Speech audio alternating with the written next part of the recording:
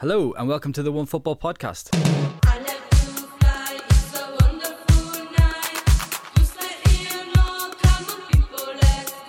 What's that post on the wall behind you, by the way? Oh, that was me and Helga went to a gig last year. Oh, okay. Some Swedish band, and they gave us fucking free posters and t-shirts, and they're like, spread the word. So I'm like, well, yeah, it's not a video podcast, but yeah. That's what you do. What are they called? Give them a shout out. Night Rage. Night Rage. That sounds... Did you just have to look at the poster to check? Yeah, well, no, I didn't. I don't know why I did. It was just like instinct, I think. Yeah. Well, yeah, if you're listening to the podcast, Night Rage is where it's at. If you're into your Swedish heavy metal, that is, yeah. If you're into your Swedish heavy metal, I mean, who isn't, basically, yeah. Welcome to the Onefootball Podcast. I'm Dan Burke. I'm joined today by Lewis Ambrose. Hello. Pádraig Whelan. Hello. And Alejandro Diago. Hello. We're going to start with a bit of breaking news this morning. Chelsea have signed Timo Werner from RB Leipzig in a deal worth 50 million euros. Lewis, how big a signing is this for Chelsea? And for those of us who might not have seen that much of him, what sort of player are Chelsea going to be getting? I think it's massive, to be honest. I'm not convinced that Chelsea desperately needed to sign a striker or to sign Timo Werner in particular. I think Tammy Abraham's had a pretty good season, first season playing regularly in the Premier League. But they've definitely strengthened. There's a reason that Liverpool were interested in Timo Werner, and you think there can't be many players out there right now that would make Liverpool look much better. So the fact that Chelsea have sort of beaten Liverpool to his signature tells you a lot already. I think at 26 goals in the Bundesliga so far this season, it's his best ever season. Playing for Leipzig, he's the last few years probably been more known as a kind of poacher, nippy, getting behind striker. He's got blistering pace. He's a good finisher. But actually this year with Julian Nagelsmann in charge, he's improved his all-round play quite a lot as well. So I think it's a massive signing, and Chelsea will definitely be a lot stronger going forward next season with him up front. Well, they've got Hakim Ziyech as well. Do you think that's enough for them to be title challengers next season, maybe, with those two signings? Not as long as Kepa's still in goal. No. But they're definitely moving in the right direction. I think in the Premier League now, we've seen over the last couple of seasons, there's quite a clear top two, something that we've probably not had since the days of Arsenal and Man United battling it out every season for the league. With Liverpool and City, you've got quite a clear top two now, and I'd say that those two signings really push Chelsea to being, by some distance, the third team. Yeah, I mean, they've been linked with Ben Chilwell as well from Leicester. Dean Henderson is one from Sheffield United that's sort of going around. He had a good game. Of course, the Premier League is back now. It came back on Wednesday evening after 100 days without it. I want to know, Lewis, how you feel now the Premier League is back in our lives. Did you miss it while it was away? Yeah, as an Arsenal fan, I missed it until about 8:15 yesterday. Well, it's massive. It's a massive part of all of our lives, isn't it? Watching the games every weekend, whether it's some big game or whether it's your club. I think we've all missed it in some way. And now we're probably not going to have a break from football for the next God knows how many months where they catch up this season, play the Euros next summer. So I think before long we'll be sick to the teeth of it again, sick to the back teeth of it. I think it's 36 games in these first 12 days of the Premier League, something like that. It's not bad, is it? But I think we definitely all missed it a bit, didn't we?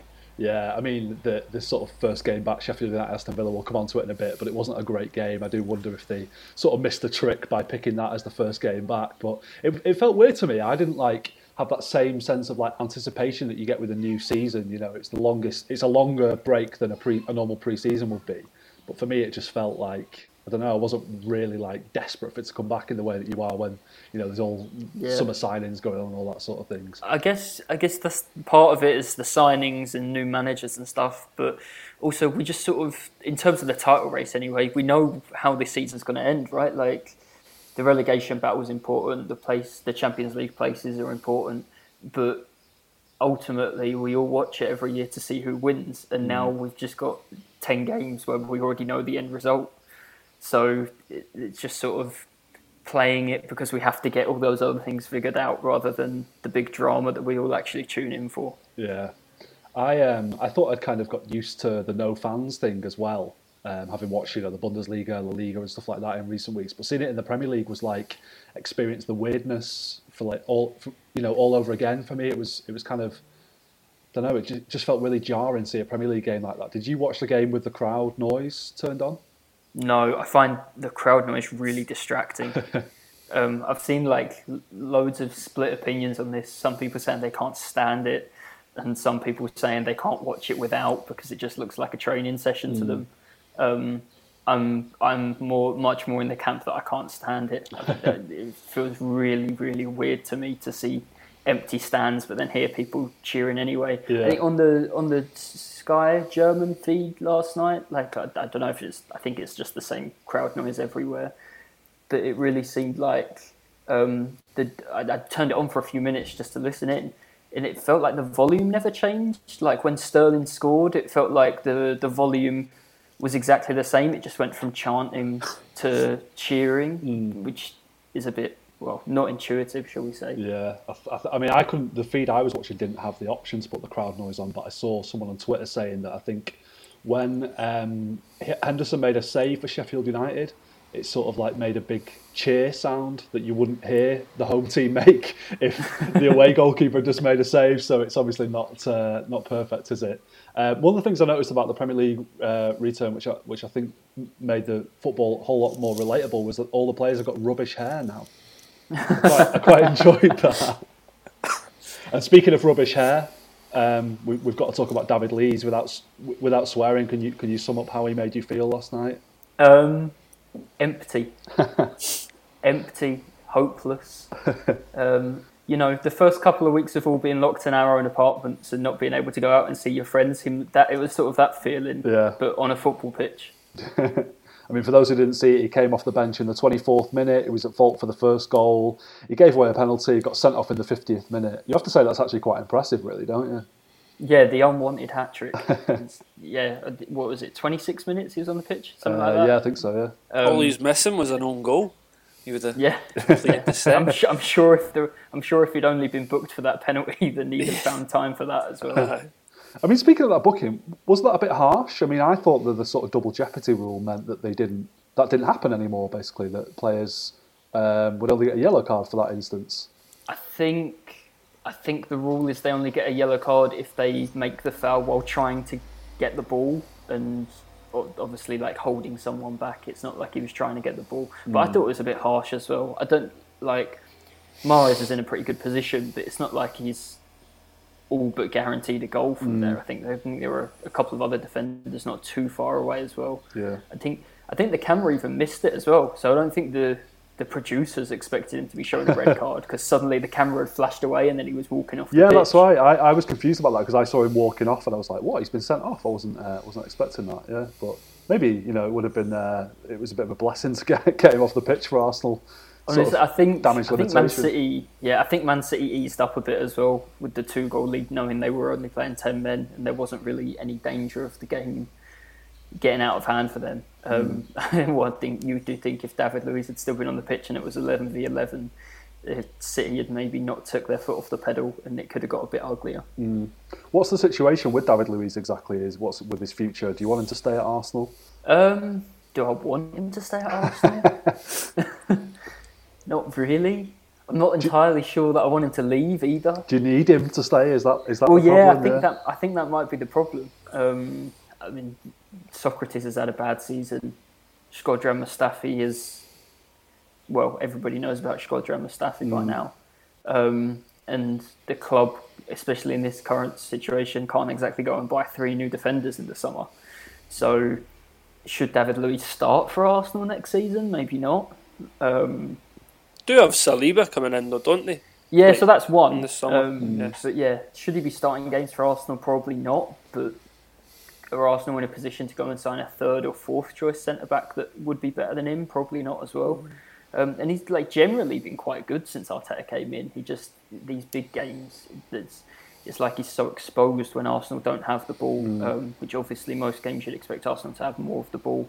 He's given away penalties at Stamford Bridge, the Etihad and Anfield this year. It's just completely exposed whenever Arsenal are playing against a decent team, and it's costly.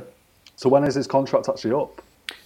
His contract's up at the end of this season, right? But the club have an option for another year. which I think before all of this they were just expected to take, and now whether or not they want to spend $100,000 a week on David Luiz for another year, given the amount of money they've lost over the last few months, remains to be seen. Yeah.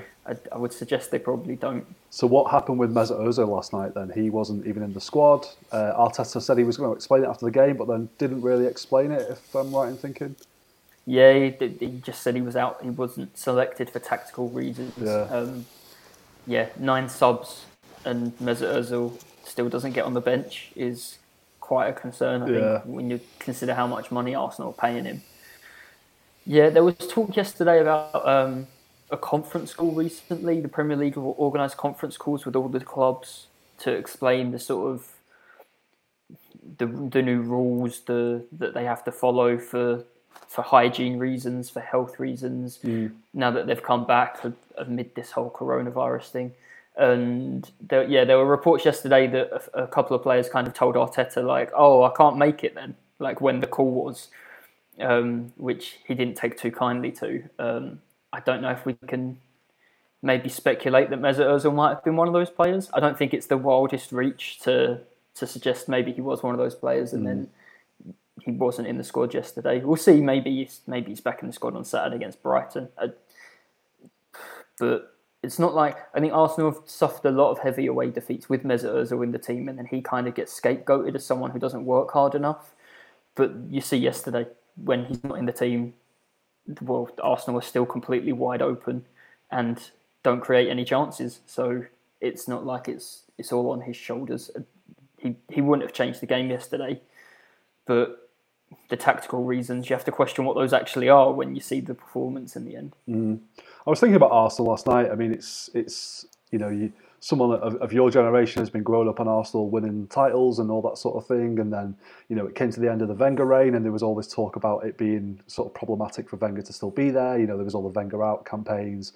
You got Unai Emery, which was obviously a bad move in the end. Now you've got Arteta, but it just seems like you're getting further and further away from being sort of challenging for titles again. I don't mean to rub it in or anything, but how far away do you think Arsenal are from this situation? Do you think the situation is quite dire in terms of them being able to challenge for a title again?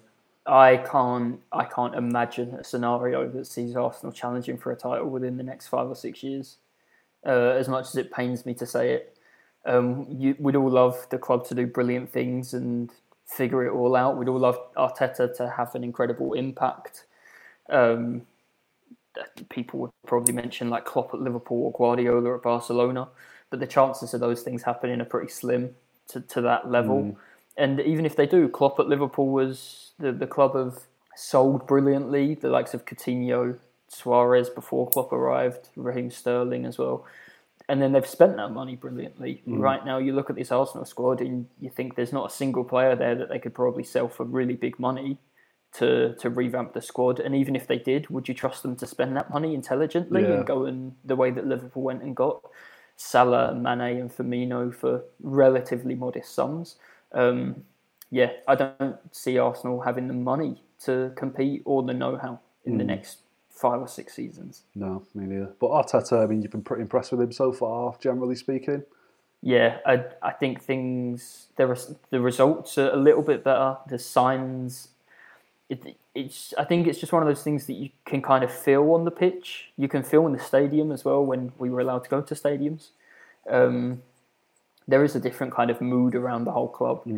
I think that kind of comes across most of the time when they've been playing as well. If you go back to February and March, they started to get in a real run. But I think the fact that the results haven't really changed, even though those things have changed, it's just illustrated how far Arsenal have to go, how much work needs to be done.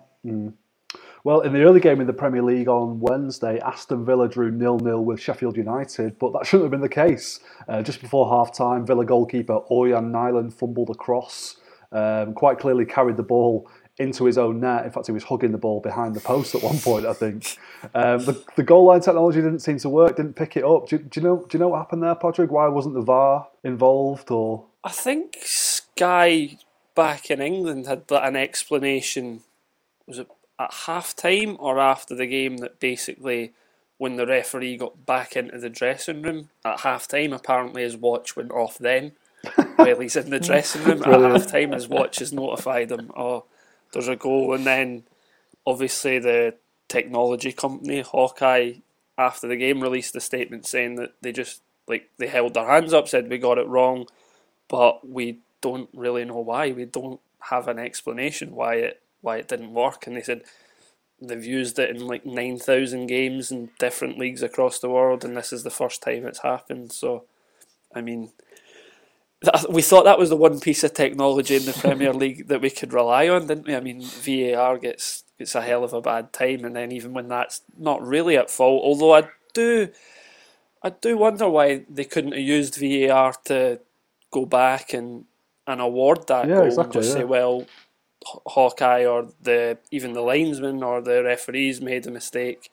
Why can't we use VAR to rectify that mistake? I don't really get that one. I mean, I'm sure they could have, but yeah, it wasn't very reassuring that they were 9,000 games. It's never happened before, and then in this massive game where Sheffield United are going for Europe, and that could be a point that maybe keeps Villa in the Premier League come the end of it. And so I did see some calls as well, Dan, about the.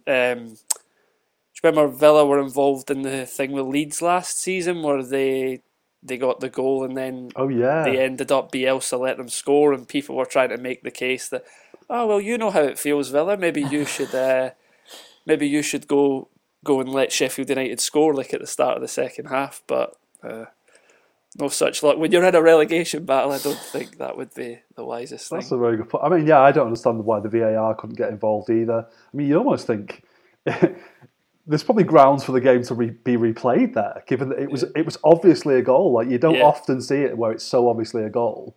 I mean, clear and obvious wrong decision is what a VAR is supposed to step in to solve, isn't it? But very strange. But there's plenty more Premier League game coming up this weekend. A couple of games on Friday night. Firstly, Norwich play Southampton. Pádraig, you're tipping Norwich to somehow avoid relegation this season. Is that right?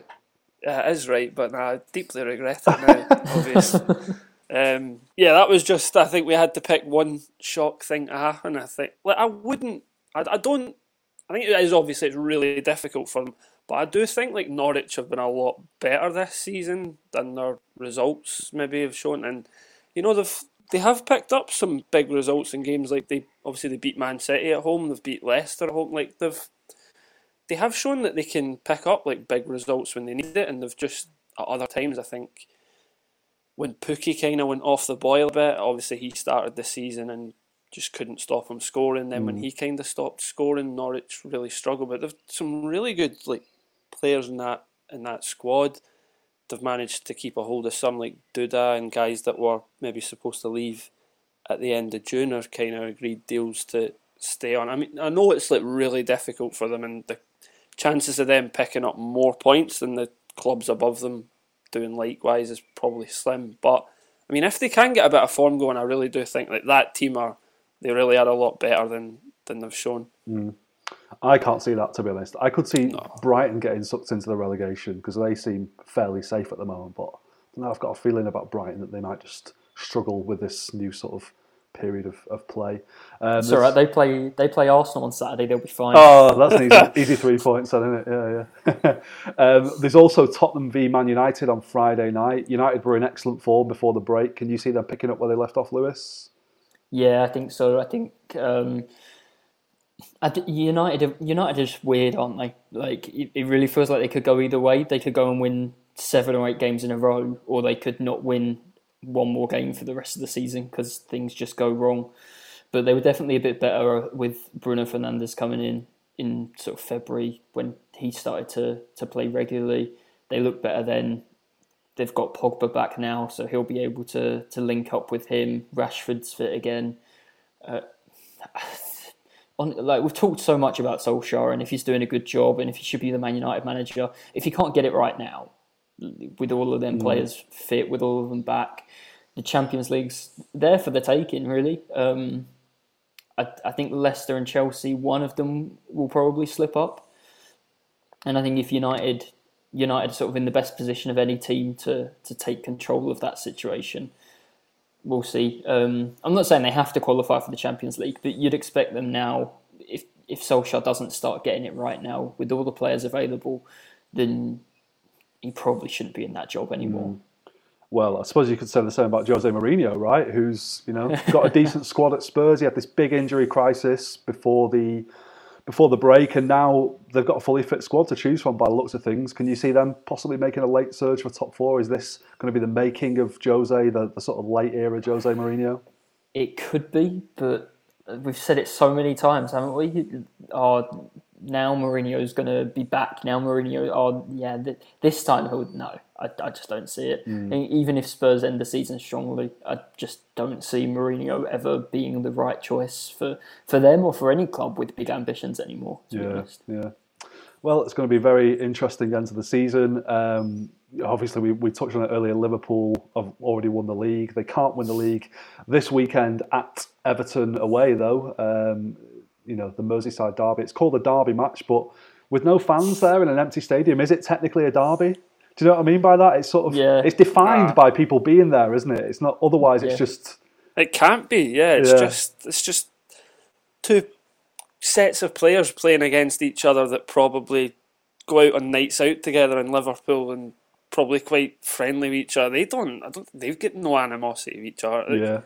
I think you've seen it before with like games in Germany and like Italy and stuff, where like away fans haven't travelled to derby games, and even then you'd be hard pushed to say that does it really feel like a derby, let alone like no fans at all.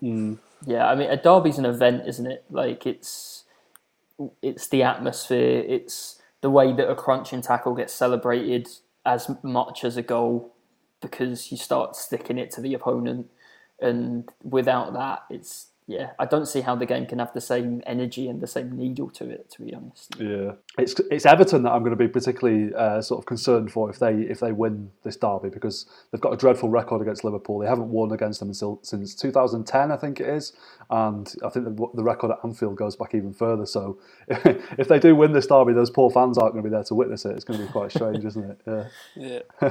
Well, speaking of fans, Ali, you've been sitting there very patiently. The La Liga season is back in full swing now. We're going to talk about that. My first question is, what do you think of those virtual crowds they've been using in La Liga? I think we have traveled 20 years in time and we are enjoying FIFA 99 crowds on these La Liga games. That's exactly what I was thinking, because I sort of broadly support the idea for them doing it, but I think they should have looked at what it actually looks like and gone, nah, it's probably not good enough, is it? Okay, we all wanted football to come back. We all want to get back to normal as soon as we can. But one thing is getting back to normal, and another thing is putting these video animated fans in the crowds that they look a little bit seriously. Yeah, they look like. I mean, it doesn't even look like people to me. It looks like sort of bags of rubbish have been scattered around. Yeah. Come on. Come on, yeah. But anyway, your beloved Real Madrid came back to form with a good 3-1 win over Eibar on Sunday. How impressed were you with Madrid on the first game back? The first 45 minutes were awesome and I was confident. But the second 45 minutes, they told me that this team needs still to get in a good shape to face the 10 games they have to fight for the title, starting tonight's one with Valencia, that is going to be maybe one of the toughest ones. Yeah. How do you see that game going against Valencia? Well, the game of Valencia is going to be difficult. Even if Valencia, they will not have Gaya, Real Madrid has released a medical report that Isco is injured in the hamstrings, so we won't have him during some weeks. And that will make the things a bit complicated, because Isco is a key player for Zidane. So let's see how Zidane deals with this, if he gives the opportunity to any of the youngsters in the team, or if he changes the system, changing it from a 4-3-1-2 to a 4-3-3 or 4-4-2. Yeah, one thing that struck me about Real Madrid against Eibar was you were winning 3-0, you conceded that goal, and Zidane immediately brought Gareth Bale, and who else came off the bench? Was it Vinicius in the second half? The strength and depth that Real Madrid have got is so good, and you've got Eden Hazard back now. How important is he, do you think? It's key for Zidane, as they are going to be key all the 23 players he had. Is key because Hazard was signed as the star signing of the season. Because of the injuries, he wasn't able to perform his best game, and now he's got the chance to lead Real Madrid to win the title. I mean, do you think he started on the right with Rodrigo on the left, which is quite unusual for him, with Benzema playing down the middle? What do you think is Real Madrid's best front three when everyone's fit and available? I think it will be Hazard, of course. Mm-hmm. Hazard, we need Hazard. Also, we need Benzema. Benzema is non-negotiable. He must play. He's probably one of the top 3 strikers in the world. Grande Karim. Of course, Grande Karim always. And I will say on the other side, Asensio. Oh, okay. Interesting. Asensio, because he's also getting recovered from the injury, and I hope he can play on the next weeks or on the next days after a long-term injury. And Real Madrid, we mentioned it on the podcast last week, are playing at the Estadio Di Stefano at the moment. Is it weird for you to watch your team play in this tiny little 6,000-seater stadium? It's strange, but as it's strange, all this comeback of La Liga, it's different, but it's a good time to get back to normal. And if Real Madrid can hold Di Stefano they are doing renovation in Bernabeu, so it will be a good choice. Yeah. What exactly are they doing to the Bernabeu? Well, they are going to build a new roof. They are going to cover all the stadium. They will also add many 360 scoreboards in all the stadium, and they will change the grass. They will put a retractile grass, so they can use it not only on the match days, but also for another events such as concerts, conferences, and all this stuff. For example, for the grass, for the new grass, they will do as the same. For example, they did on the Arena Schalke, the stadium of Schalke 04. Oh, okay. So when's that going to be finished? Ready for next season, do you think? No, it's going to be ready on completely. It will be ready on 2022. Oh, wow! It's a long-term project then. So we will still have 1 year more of works. Yeah. Until it's completed. Right. Now, after the first leg of the Real Madrid-Man City Champions League tie, you came up to me in the office the next day, shook my hand and said, "It's over, don't worry about it." Do you still feel like that? Do you still think it's over for Real Madrid? No. Really? Liar! No, it's this feeling about a defeat. The day after is, we're fucked. But then we start to get back on track, and until the day of the game that it arrives. Yeah, Lewis, they mentioned yesterday the plans for the Champions League coming back. Can you remember what the details were exactly?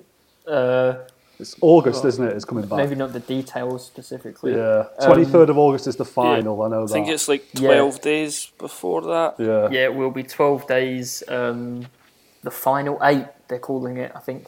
Yeah. So once the quarterfinals are decided, I think 10th of July should be the draw for the quarterfinals, and then all 8 teams will be heading to Lisbon and across 12 days playing just one-legged quarterfinals, semi-finals, and a final. Yeah. I think that's class, though. It gives like Atalanta or something a proper chance to win the Champions League. Like literally, like you just have to play well for 90 minutes, maybe, and across 2 games, and you could be in a final. It's going to be the Asterix Champions League, though, isn't it? Oh, yeah, well, I mean... it doesn't count. Doesn't count, but it's still pretty cool if, like... I think the timing is quite poor for Bayern Munich as well, because obviously the Bundesliga just came back so much earlier than the other leagues. And so I think, what did you say it was, the 12th of August, the first game? I think so, yeah. So just after, like, so the Premier League season would have just finished. Maybe City still in the FA Cup, even have an FA Cup final to play the week after that or something. Whereas Bayern Munich, they wouldn't have kicked a ball for a month and they just got to walk into a Champions League quarter final suddenly, which is a little bit more challenging. Haven't we thought also Atletico Madrid can be the dark horse in this Champions League? Were they not saying, Ali, that they should have won it anyway? Was their president not saying, oh, yeah, that's right, the team who knocks the champions out should just be given the trophy? Let Enrique Cerezo make his films, because maybe for other things he must be shut up. I agree with that. Let's give Watford the Premier League title. Yeah. Nigel Pearson deserves one. it would be fair after three finals lost, giving them one. Oh, you're very magnanimous. No. It's very hard to lose one final against Bayern Munich in the last minute, lose another final against Real Madrid again in the last minute, and lose again against Real Madrid on the penalties. Poor Atletico Madrid. Well, speaking of Real Madrid's rivals, Barcelona were excellent against Mallorca at the weekend, slightly less excellent against Leganés on Tuesday. Do you feel Real Madrid's chances of beating Barcelona's title are good this season, Ali?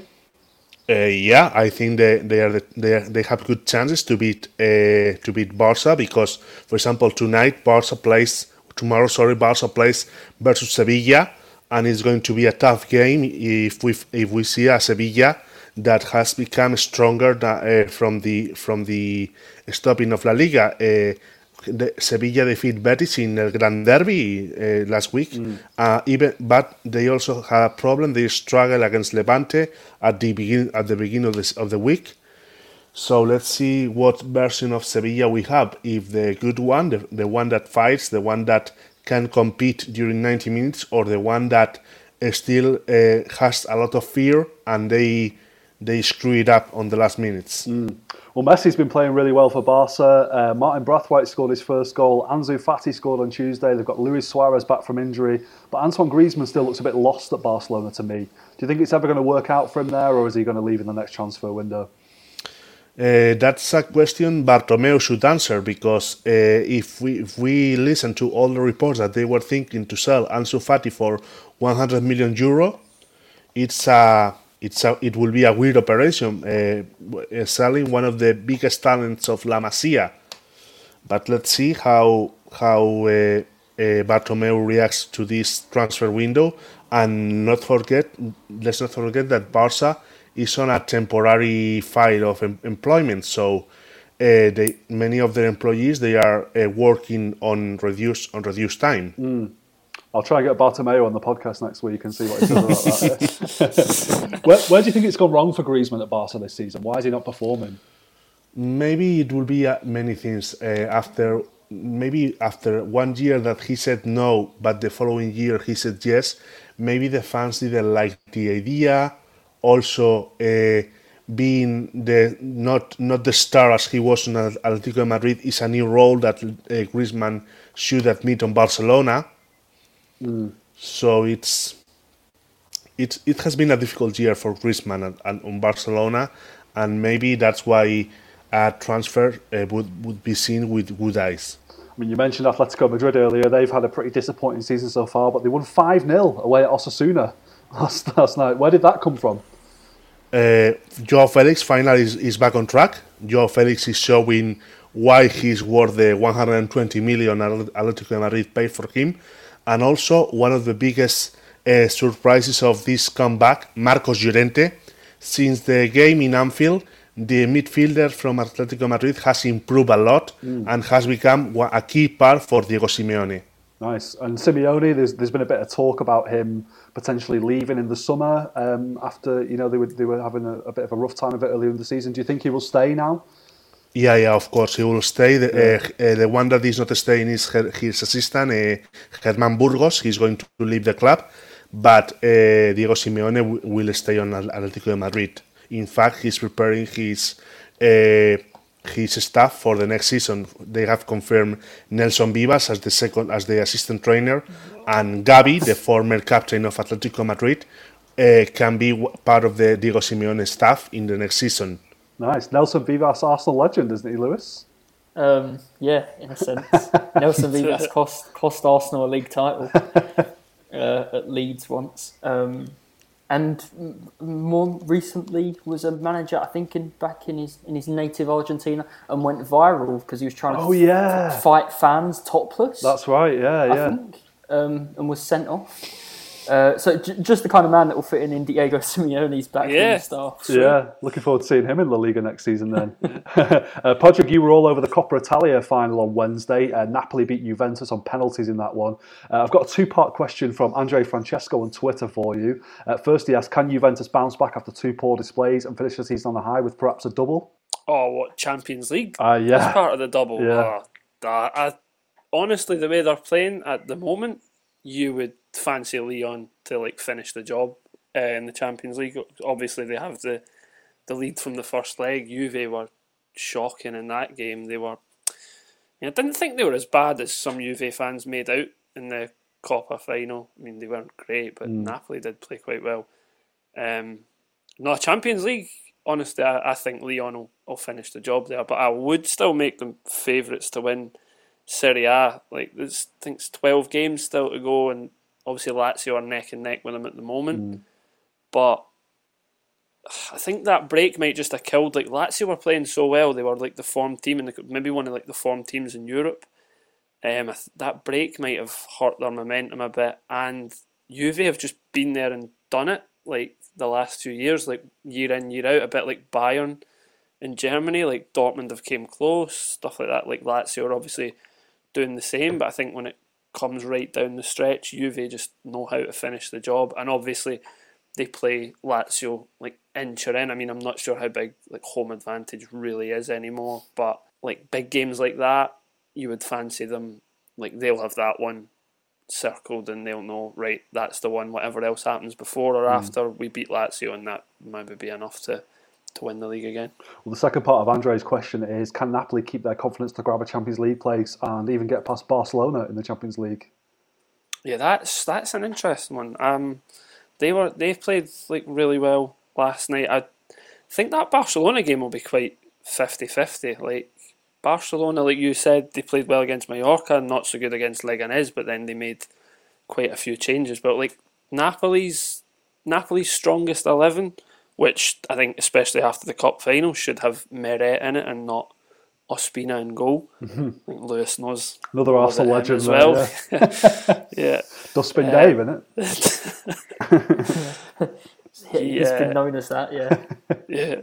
I think whatever dustbin in Italian is, I'm not sure if it's caught on yet. But I think, if Meret can kind of like nail down the starting spot now, they'll be quite a formidable team to come up against down the stretch. And obviously they've got another coach who you could imagine taking his top off and squaring up with fans if things ever got out of hand, and Gattuso, not another one not to be messed with. So I mean, whatever he lacks maybe like tactically, like you've seen it at Milan, but he really can get the best out of teams, especially in like the big occasions. I think I think he's quite underrated, to be honest, as a coach. So that Barcelona game, they've really got their hands full in that one, and it would be really good to see Napoli have a bit of a run in the competition, because like we said earlier, I mean, all you need to do if they win that one more game, you're in a semi-final. I mean, anything can happen. I loved how there was no social distancing whatsoever with the celebration after they won the penalty shootout. So they were all just all hugging each other like normal. Let alone, like, I'm not sure if you saw the scenes like in Napoli, like the city itself as well, but whatever about the social distancing among the players, my God, there was none of it in the city. I mean, you beat Juve in a cup final, it doesn't happen for them all that often. So, yeah, I guess they're allowed to enjoy it. Well, Cristiano Ronaldo wasn't great in the semi-final against Milan. Was he any better against Napoli? Not really. No. He came in for quite a bit of stick again. He was unlucky. He had a good chance quite early on. I mean, I think he did everything right. Callejon gave it away, and the ball kind of broke his way to the edge of the box. But the keeper just made a really good save. But he kind of faded out of it after that, and the whole second half you were kind of waiting for him more than anyone else to kind of stand up and take the game by the scruff of the neck, and it just didn't happen at all. And then obviously it goes to penalties and he wants to be the hero. Like, I just don't get the logic. Like, Juve pretty much lost that shootout because like they'd missed their first two penalties. I mean, Dybala takes the first one and he's quite a good penalty take, whatever. Like, misses can happen. Ronaldo even missed one in the semi-final, obviously, even though it was a well-taken penalty. But I don't really get the logic in one of your best players and a good penalty taker waiting to be the hero by taking the fifth one to win it for you if you don't get to a fifth one and you've lost the penalty shootout by then. You think if it had gone to sudden death, would he have took the gloves off Buffon so he was the hero no matter what happened? Ali, you watched Ronaldo play for Real Madrid for many successful years. What's your take on him these days? I imagine you've got some strong opinions. Ronaldo decided to leave Real Madrid, and it's okay. I will remember him as the one of many big, very nice moments in Real Madrid, but now it's another team. So if he's happy, Real Madrid is happy too. So Messi or Ronaldo for you? Next question, please. Fair enough. Karim Benzema, sorry. Lewis, speaking of tiresome subjects, Bayern Munich sealed their 8th Bundesliga title with a win over Werder Bremen on Tuesday. The whole thing just feels a bit underwhelming at this point, doesn't it? I mean, I watched the game with a few Bayern fans, and the scenes at full time were pretty much like people would almost fallen asleep. It was that crazy in that room. Do you agree that a really interesting league is letting itself down a bit by having one team that's so dominant? Yeah, I firstly do think the Bundesliga is a really interesting league. I think it's a bit sad that the one time the whole world has had a look at the Bundesliga is when this whole situation's gone on. There's been no fans in stadiums and that kind of thing. And the league is still interesting. The Champions League, a bit like the Premier League right now, they're going into just 2 match days left. The relegation battle and the Champions League races are really exciting. But at the end of the day, people watch competitions to see who wins them. And if you know who's going to win the competition before it even begins, how much point is there? Like, is it even a competition anymore, to be honest? Yeah. When the odds are stacked so firmly in the favour of one of the teams, it's not really a competition anymore. It's tiresome is the word, you already used it. Tiresome, predictable, and just quite sad for German football, I think. Well, did you ever, I mean, there was a point during the season when Bayern was struggling around sort of October, November time. They got rid of Niko Kovac around that time as well. Did you ever allow yourself to believe that this year might be different? No. I did last season, and it went to the final day last season. But last season, I thought Bayern Munich were poor. It kind of illustrates the problem, though. Bayern Munich can be really poor, and another team still has to be pretty much perfect to take the title off them. People have been Bayern fans, German football pundits, I've seen all over Twitter the last couple of days complaining about people moaning about the dominance, and basically saying, well, it's Dortmund's fault if Dortmund can't win the league. Dortmund, with nothing to play for, lost to Mainz last night, but were on course for their best second half of the season ever. The most points the club has ever picked up in their history. I think Bayern's 8 titles. So when Dortmund were the last team to win the league in 2012, they did it with 81 points. The Bundesliga obviously has 4 games fewer than a Premier League season. And 81 points was then the Bundesliga record. And in the 8 titles that Bayern have won since, they've beaten that in 6 of those years. It's a whole new landscape. I mean, how do you stop Bayern? Is it a case of now of waiting for them to bugger off to a European Super League for the league to be competitive again? Maybe, yeah. I honestly, I don't see anything beyond that, because I think if you look at back to the beginning of this run now, the squad was built on Lahm, on Schweinsteiger, on a peak Jerome Boateng, Robben and Ribéry on the wings. And I think this last 18 months, there was maybe a bit of hope that transitioning from that generation to a new team, basically, there might be an opening for someone. There obviously was last season. And then by November this year, Bayern decided it wasn't good enough, sacked the coach, appointed the right one, and now they're unstoppable. I don't see how anyone can blame Leipzig or Dortmund for not being consistent enough when the team that wins the league has won 17 out of their last 18 games. It's like, at some point, you just have to say nobody can stop that. So it's a big shame, and like I say, now that they've sort of transitioned into that new generation, that new team, Kimmich and Goretzka's been playing well. Leroy Sané is probably going to come in. Niklas Süle's missed the entire season. They were at Bremen the other day with record 80 million euro centre back record signing. Lucas Hernandez sat on the bench and he's barely played all season. And they're still that much better than every other team in Germany. Yep, I mean, Dortmund are the second best team in Germany, just about, I think, aren't they? What have you made of their season overall? Do you think Lucien Favre's sort of taken them as far as he can, and will he be off in the summer? I think it's a really difficult question, because I think we've seen it with other clubs as well. We saw it, Klopp kind of transitioned in that first couple of years at Liverpool from being really good against the big teams to then coming up with a way to beat the beat the smaller teams, if you like, the teams you'd expect them to beat. I don't think most coaches are capable of doing that. I think Lucien Favre is really great at getting Dortmund to win the games they should win, and not good enough if Dortmund are going to win the Bundesliga or the Champions League. He's not good enough in the big games. Coming up with a plan to stop a really, really dangerous opponent.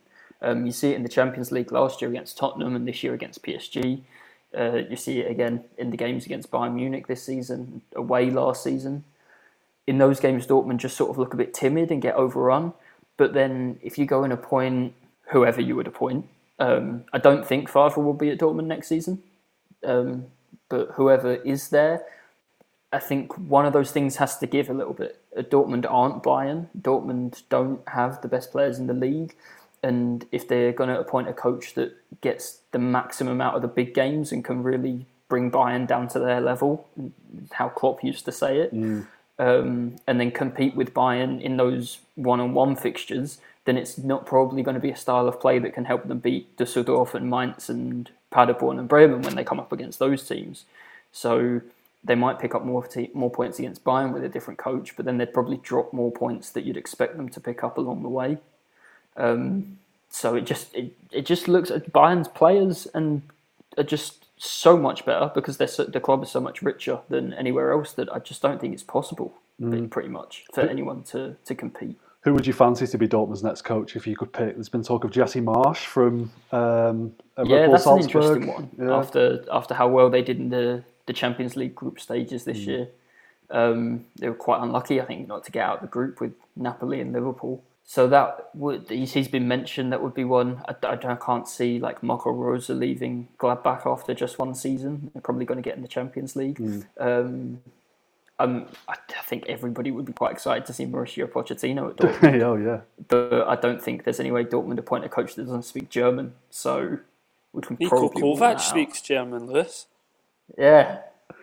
So do I. I give you the job, mate. I shouldn't be the Dortmund coach either. Maybe a Spanish option for Dortmund? Spanish option, like who? He's advertising himself. No, a good Spanish coach, for example, Valverde, for example. I think the problems that Valverde had at Barcelona with the style is exactly the problems that Dortmund fans would have as well. And I think it's the problem that fans have with Lucien Favre being in charge, is that it's not this blustering, all-action, pressing football that Klopp sort of made the identity of the club.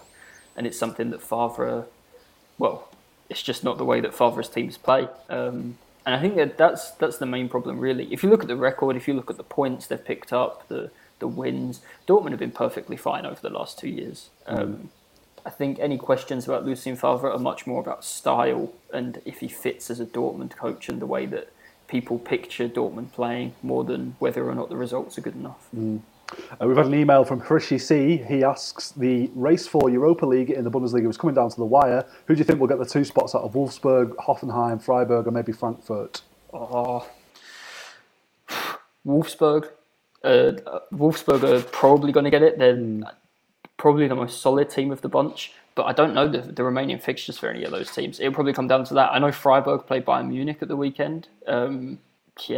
Let's say Frankfurt. Yeah, I'd love to see Freiburg in there because I really like Christian Streich, their coach. Yeah, they're a really great club and they play attractive football too. Hoffenheim have just sacked their coach at sacked mutual termination with 4 games to go, which was a bit weird. We'll see. So they won yesterday on Wednesday night. But whether or not it's enough, we'll see. Yeah. Pádraig, we were talking to Joel last week about Liverpool winning the title there and how it's going to feel with no one there to see it. You're a Celtic fan. They were recently crowned champions without even playing. How did that feel? What were you doing when you heard that had happened? Mate. It was class. Was it really? I was working at the time, so but had a good celebration that night. Didn't get much work done for the rest of the day, I don't think. I can't remember what was the gap between Celtic and Rangers when the season was called off. I'm pretty sure it was 13 points. Oh, okay. So but Rangers had a game in hand, because game in hands guarantee points on the board. That's how it works. But there were 2 more derbies to play as well. So I mean, I think I would have been stunned if we hadn't finished the job. Yeah. So justice was done, Dan, as far as I'm concerned. Yeah. Justice was done. I mean, not everyone would agree. Rangers fans probably not. I don't think every club in Scotland was too happy about it, were they? What's been going on there behind the scenes? Basically earlier this week or on Wednesday, Hearts, who they were relegated because of the league's finishing early, they've taken their relegation pretty much to the High Court now, and they're taking legal action against the league for relegating them. I mean, they're almost a bit like it was at the top of the table. They've been so bad all season, shocking. They were pretty much, I think, going to go down anyway. I mean, you can't. I mean, they suppose they deserved their chance to try and stay up, but they've been so bad all season. They didn't look like they actually were going to stay up, and they're on about the season's supposed to start again in August. So pretty much as the Premier League season ends, the Scottish season was going to resume, but that's maybe in doubt now, the start, because of how long Hearts might drag this thing on for. The teams in the leagues below, I think Partick, Thistle and Stranraer have basically accepted the decision and said they're not happy about it, obviously, but they've accepted the decision. But I think the top league, it might drag on for a little bit. Yeah. Is that right, that Rangers could be playing in this season's Europa League when next season has started? I read something about that yesterday as a possibility. Well, yeah, they still have to go to Leverkusen, the second leg of this season's one. So yeah, I mean, it with a possibility of that actually happening, which would be quite strange. So that's 9 titles in a row for Celtic now. We spoke when you were on the podcast a while ago about how 10 in a row has been the aim for a while. What will be the aim after you've got 10, 20, 30? 16, mate. Yeah. 16's the one. Why is that? Because the world record for it's a team from Vanuatu called Tafia FC have won 15 titles in a row in the Port Vila Professional League. The big one. Forget I like 16. How 15's the world record, but they don't want that. They want to beat the world record. Oh yeah, I mean that's a nonsense league, a Mickey Mouse league, if you will. The Scottish league is, world renowned. Yeah, I mean, that is a weird thing that some people have been a bit if Celtic do 10, people kind of lose interest then, and they expect fans. You've kept interest for someone to win 10 in a row. Yeah, I mean, you're going to stick it out for 11 by the 11th. Yeah, I mean, what's the difference? Yeah. Are you over Brendan Rodgers leaving now, Pádraig? Who? Exactly. No, I'm not. Celtic, a guy who's had a great season for Celtic is Odsonne Edouard this season. Do you think he's going to stay this summer, or if not, where might he be heading?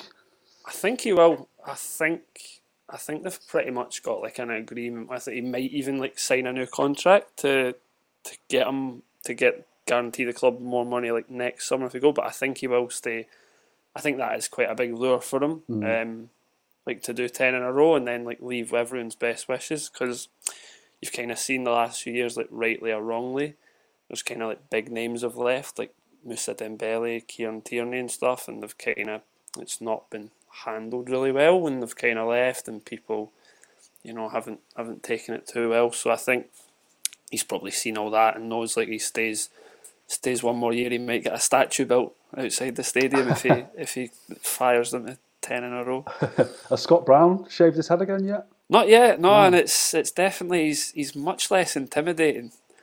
He has said, though, I think he's done plenty of interviews that said you will never catch him out on the pitch like that. Really? I think he'll definitely be shaving it again before. I think he looks way better. Same with Ashley Young. Have you seen this? He's sort of grown his hair. I didn't know baldness was a choice from him all this time. I think he looks way better.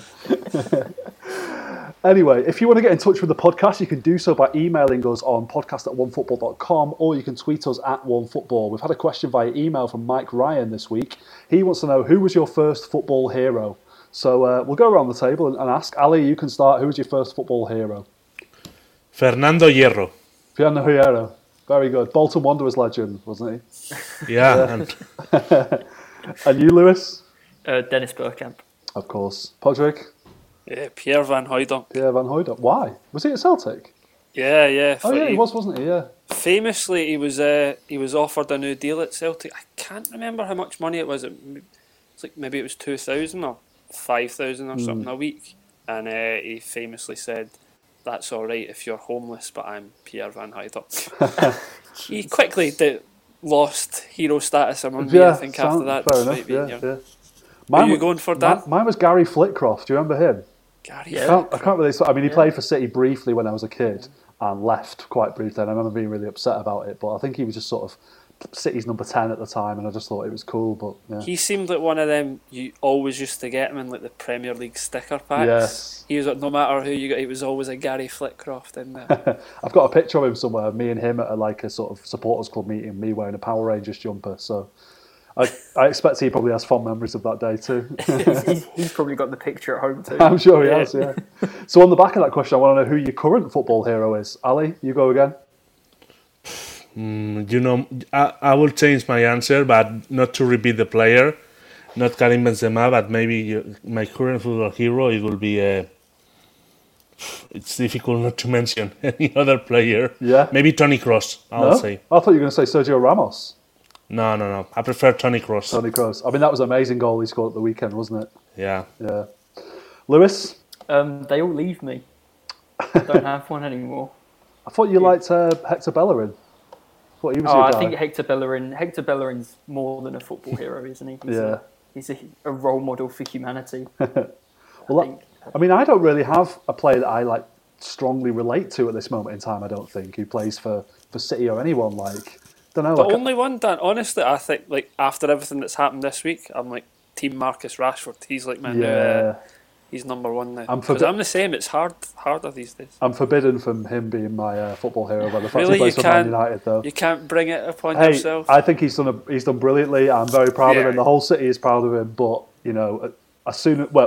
when we next play United and we're in a stadium together, I'd like to think he'll get a big clap before the game, and that's it. And then he goes back to being our enemy on the pitch. Yeah. So yeah. And your current football hero, Pádraig? I don't know. Maybe him. Scott Brown. Scott Brown. Why not? And who's your favourite player that has never played for the club that you support, and why? Ali. The player I would like that would have played in my team. Yeah, who hasn't played for Real Madrid? Oliver Kahn. Oh yeah? Why is that? Yeah, really. It's a player, I hate him when I was a kid, but even after, I recognize how big he was, and I would like him to have seen wearing Real Madrid t-shirt. I just can't look past him doing those weird grins on that betting company advert that he does over here on German TV. And you, Lewis? I don't know my biggest hero that's never played for my club, but a player that I've always loved watching is Marcelo. Oh yeah.